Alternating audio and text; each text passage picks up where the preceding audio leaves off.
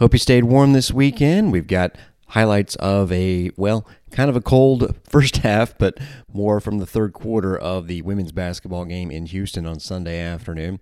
It was nice and toasty in Houston. We were in the mid-60s, 70 degrees, and then came home and was like, whoa, this is how it's been. And we'll be home for a while as men's basketball is in Orlando for its only game this week. And the women's team is off until Sunday, at least for now, because this is the bye week, and you'll hear a little bit more details about the strangeness of their schedule, but they continued to prevail through it at 6-1 in the conference. Tennis got going on the men's side. Mixed results this weekend. 2 losses for the women's team. 2 very good opponents. We'll highlight what happened there. We'll also tell you about another good weekend for track and field. Its second event of the indoor season. A lot of other things happening this week. It's the traditional signing day coming up, so we'll have some news there. Remember a month or so back when we had the Bull Speed Ahead podcast with Michael Kelly, and we hinted at another new sport along with women's lacrosse, and I said be tuned in around early February. Well, tomorrow is the beginning of February, and I would anticipate some news. Also, we can tell you that we are planning the Bull Speed Ahead podcast with Michael Kelly later on this week. I wonder what might be discussed there. And the return of Kelly's Conversations is this week. It's something that began during the pandemic. Michael wanted to stay engaged, along with other things that were going on, obviously, but he wanted to bring back some former outstanding USF student athletes. We're not going to tell you who the guest is this week, but basically catch up to them on the phone, sometimes via video. In this case, we've got it all lined up. So we're going to tape a couple of new shows with Mr. Kelly later on in the week. So we got, even though just one live sporting event this week, certainly a lot of programming. I'm going to make sure I get out to the school and interview several coaches. I know I want to stop by tennis practice and grab some chats as well, as that season is underway, track and field also. And of course, next week, there'll be plenty of play-by-play. I was mapping out the schedule on the flight home from Houston last night, and it's going to be busy. In fact, we're going to probably have some weekends where I'll be on the road with women's basketball, and we might have to do the simulcast thing for a couple of baseball games and softball just because we are going to be a little short-handed. But believe me, whenever I am home, whenever Jay Retcher, which is Saturdays and Sundays, is available, we're going to have a lot of live sporting events, so many you can't even count, coming up shortly with that baseball and softball season starting. We still have some more of those baseball interviews I did with the photo shoot day. Haven't aired the interviews with Drew Brutcher and Carmine Lane. Those are coming your way for sure. Remember, we post all of them onto the Unlimited Unloaded page. That's the fancy name, really, for our SoundCloud page. Go to soundcloud.com, type USF, and you'll see that and all of the interviews that we do and most of the shows that we do. So we were in Houston over the weekend. Of course, the men played on Saturday night. A really rough one. We won't have nearly as many highlights from that. That's coming up in our second segment. But in this game, the Houston Cougars, the main thing I wanted to find out when we got to the building, basically, the Fertitta Center, our beautiful renovated building there on the campus of the University of Houston, which I guess is really feeling this Big 12 thing because they already have a big-time logo outside of one of their buildings. I put it out on Twitter that says UH and Big 12, but they're in the American now, and, well, they were struggling. We told you on Friday's show that the Cougars had lost 5 in a row, and really, I did some more research. Uncanny that this team, 7-5 non-conference, and you look at some of the records of the teams they played, they're 16-3, they're 15-5. Every single team Houston played pre-conference has a winning record right now, and some are power conference teams that they beat, like Arizona State and Florida State. But once they got into conference, after a 2-0 start, losing 5 in a row, however, extenuating circumstances. Their third leading scorer and one of the team's leaders overall, Bria Patterson, along with their top backup, Diamond Gladney, had missed each of the last 4 games. And in their last game, Brittany Onyenjay, their outstanding defender and three-point shooter, missed that one as well. They went with Erica Sidney for 34 minutes. She hadn't played more than 11 minutes all year. Well, just to show you how unusual that was, yesterday Erica Sidney was available and didn't play.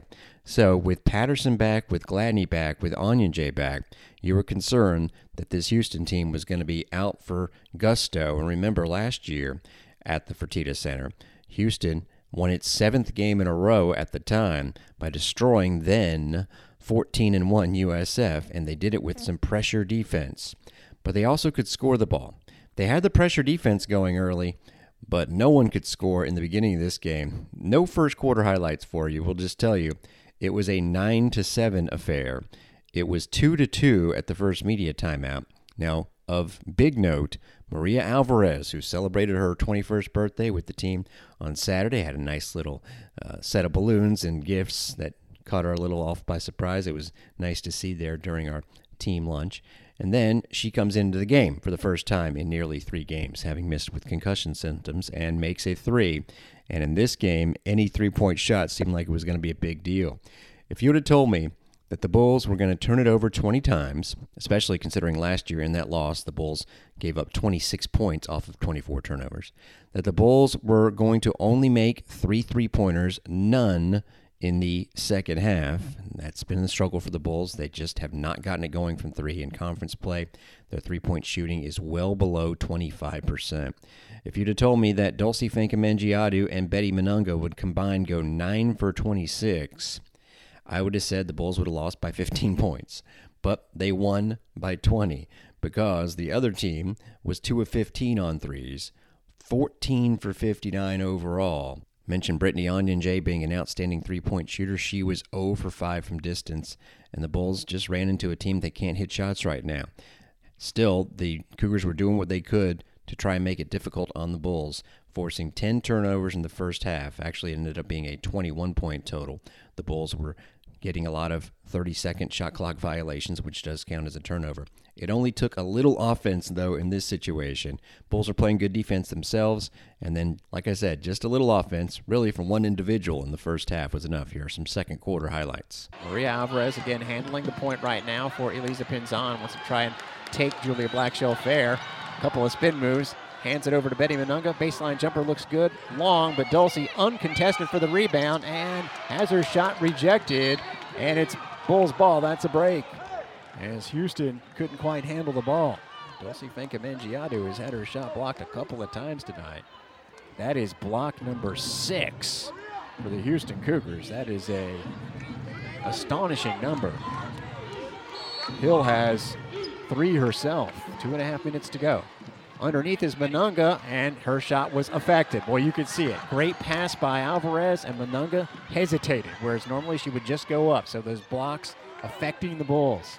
Overall, this is just, well, it's a good defensive performance by Houston, I'm not going to lie. Gladney open for 3, rims out.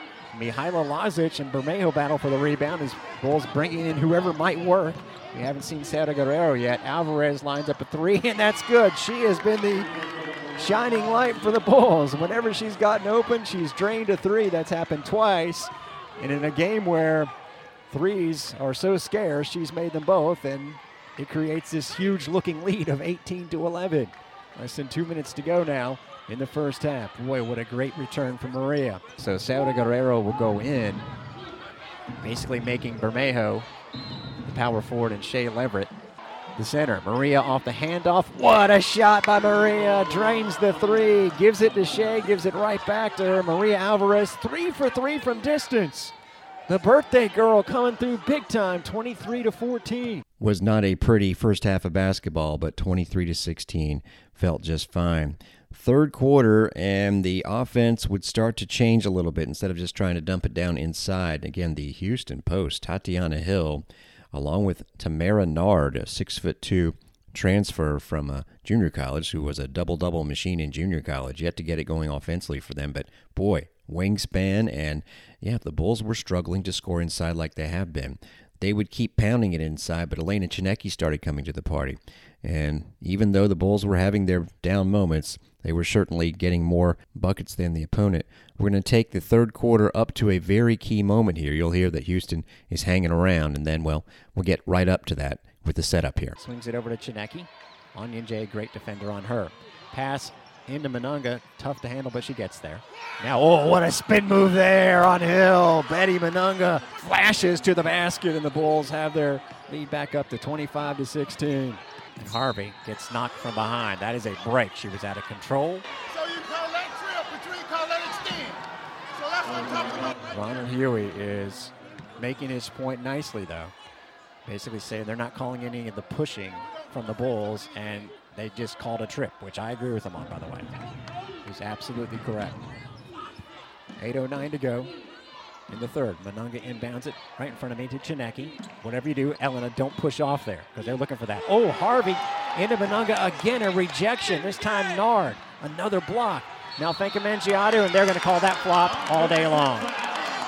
Might have been a little contact there, but after that speech, all Tatiana Hill had to do was fall down, and they were going to get that call. Blair pulls up, misses. Boy, that looked like a comfortable shot, but she just can't get it going, obviously. Chinecki 1 on 4, still wants to take it to the rack, and she scores! Houston just assumed that she wasn't going to try it. She did. She gets her first basket of the day, and this is the largest lead, 27-16. Chinecki, she fakes the shot, drives in again. Pinzon wide open for 3, short. But Monunga sees it, gets the ball, and has her shot blocked. And it should be Bulls basketball. No, it's Houston ball. There's a better looking shot from Blair, and she knocks it down. Layla Blair, she was going to make a basket at some point. Again, she is their leading scorer as a sophomore and has just got a really smooth look to her. She averages 12 a game, and she makes it 27-18. Bulls get about an extra 10 seconds off the clock as the ball got knocked out. Can they get it in? Monunga finally gets it in. Pinzon cuts across midcourt.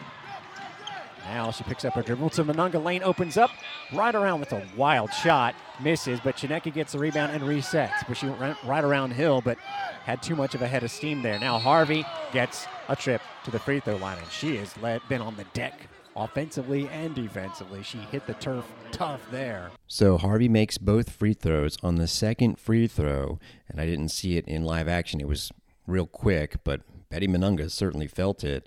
Tatiana Hill of Houston got an elbow into Monunga's face. They looked at it. It turned out to be a technical foul, and that was the 4th foul on Hill, who would quickly foul out. So she's someone that averages basically 8 points and 8 rebounds a game. In this game, no points and 2 rebounds. The Bulls destroy them in the rebounding category. So what happened? The Bulls got to extend the possession, and even though Elena Chinecki was just 1 of 2 at the free throw line, it turned into a 5-point possession. So look at it from the other angle. They get the shot on the other end, get it back down to single digits, and by the next time they see the ball, it's 32-18. So any momentum that they might have had was gone. Here's how that and the rest of the third quarter went. So Chinecki give her 3 points, and the Bulls have their biggest lead. It's 30-18. So it's Pinzon, Chinecki, Maria Alvarez, Betty Monunga, and Dulcie. Oh, what a move by Betty. She's saying in your face on that one. And it's 32-18. Monunga coming to play here with 8 points. Out to Pinzon, open 3. Looks long, and it is 2 air balls for Pinzon. It will be Bulls ball with 7 seconds on the shot clock. So Elisa Pinzon, I'm going to guess, doesn't try another 3. She is 0 for 3. They're probably going to look for Maria here. Pinzon, Monunga flashes, gets it over to Dulcie. Good catch by Dulcie, good move, and a rims in. That looked like it was going to bounce out, but took a friendly roll. Chinecki with the fake, drives to the basket, puts it up and over Jasmine Lewis. Bulls have their largest lead at 36-20. Houston has yet to crack double digits in a quarter. Out of the timeout, Houston with the ball. Bria Patterson, we told you how much they missed her. Well, she just made a great drive in addition. Jasmine Lewis, a wide open shot goes nowhere, and Betty Monunga goes in, misses the shot, but Dulcie keeps the rebound alive. Chinecki flies in for it, out to Maria. She's 3 for 3. Oh, misses that one. But Betty gets fouled on the board, so Maria Alvarez a little bit long. Another offensive rebound. I'm just double checking. The rebound category is the same as the score right now, 36-20. That's an extraordinary rare feat. Let's hope it changes here in the point category on this possession. Pinzon gets it to Dulcie. With 3.5 minutes to go in the third quarter, it's 36-20 points and rebounds and make it 38-20 in points as Elisa Pinzon doesn't want to shoot any more threes. Apparently, she drives the lane and lays it in with her left hand. Now Pinzon on Blackshell Fair. Monunga gets in her way.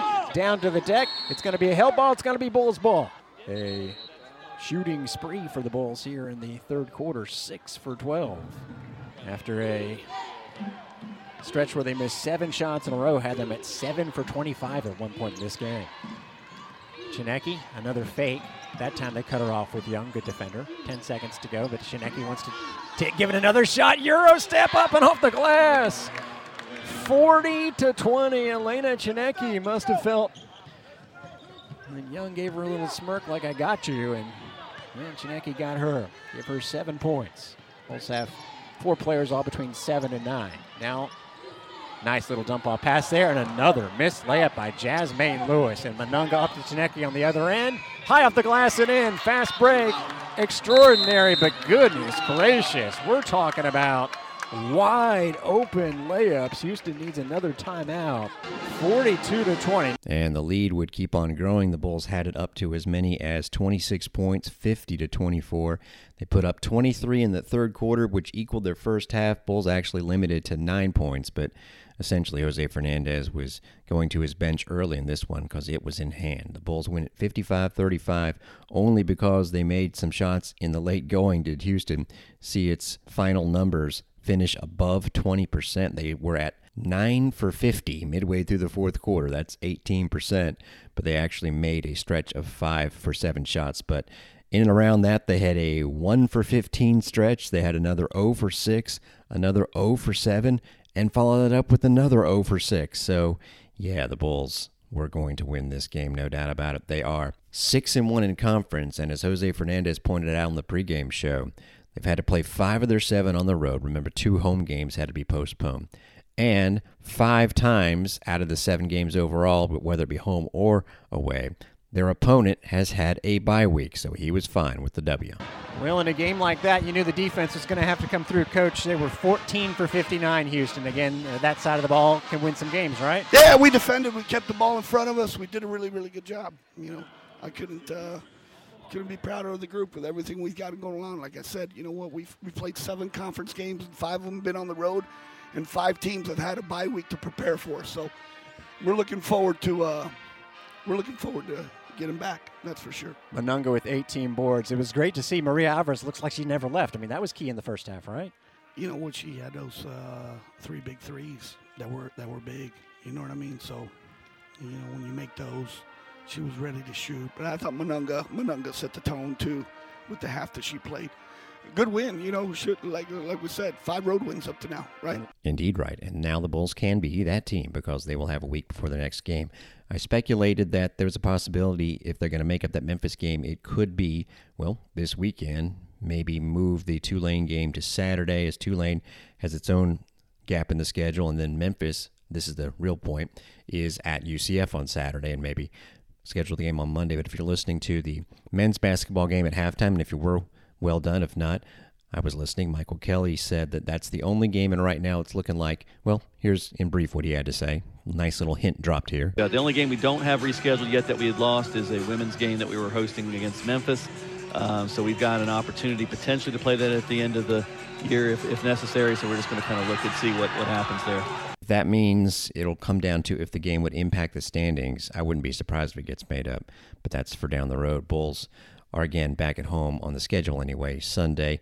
Not a crazy offensive showing, of course, with just a 55-point total, but 3 players with 11 points, and Betty Monunga, almost stealth-like, racked up 18 rebounds. I was so enthralled with the actual scoring in the third quarter that I missed that she was grabbing 9 boards to get it up to 15. She just missed the double-double, 8 points. Dulcie Fanka-Mengiadu just missed a double-double, 11 points and 9 rebounds. Elena Chinecki, 11 points, all in the second half. She took over, also added 6 boards, and Maria Alvarez with her threes in the first half ended up with 2 free throws in the second for 11 points. And Elisa Pinzon, 6 points, 6 assists, but the key there, only 2 turnovers. The Bulls turned it over 21 times, but their point guard was handling things pretty well. And the Bulls win the rebounding category 46-30. Oh, man, it was rough in Tulsa for the men. We won't give you highlights per se, just a little clip that'll give you the vibe. We'll also tell you what went down with tennis and track this weekend when we return to Bulls Beat.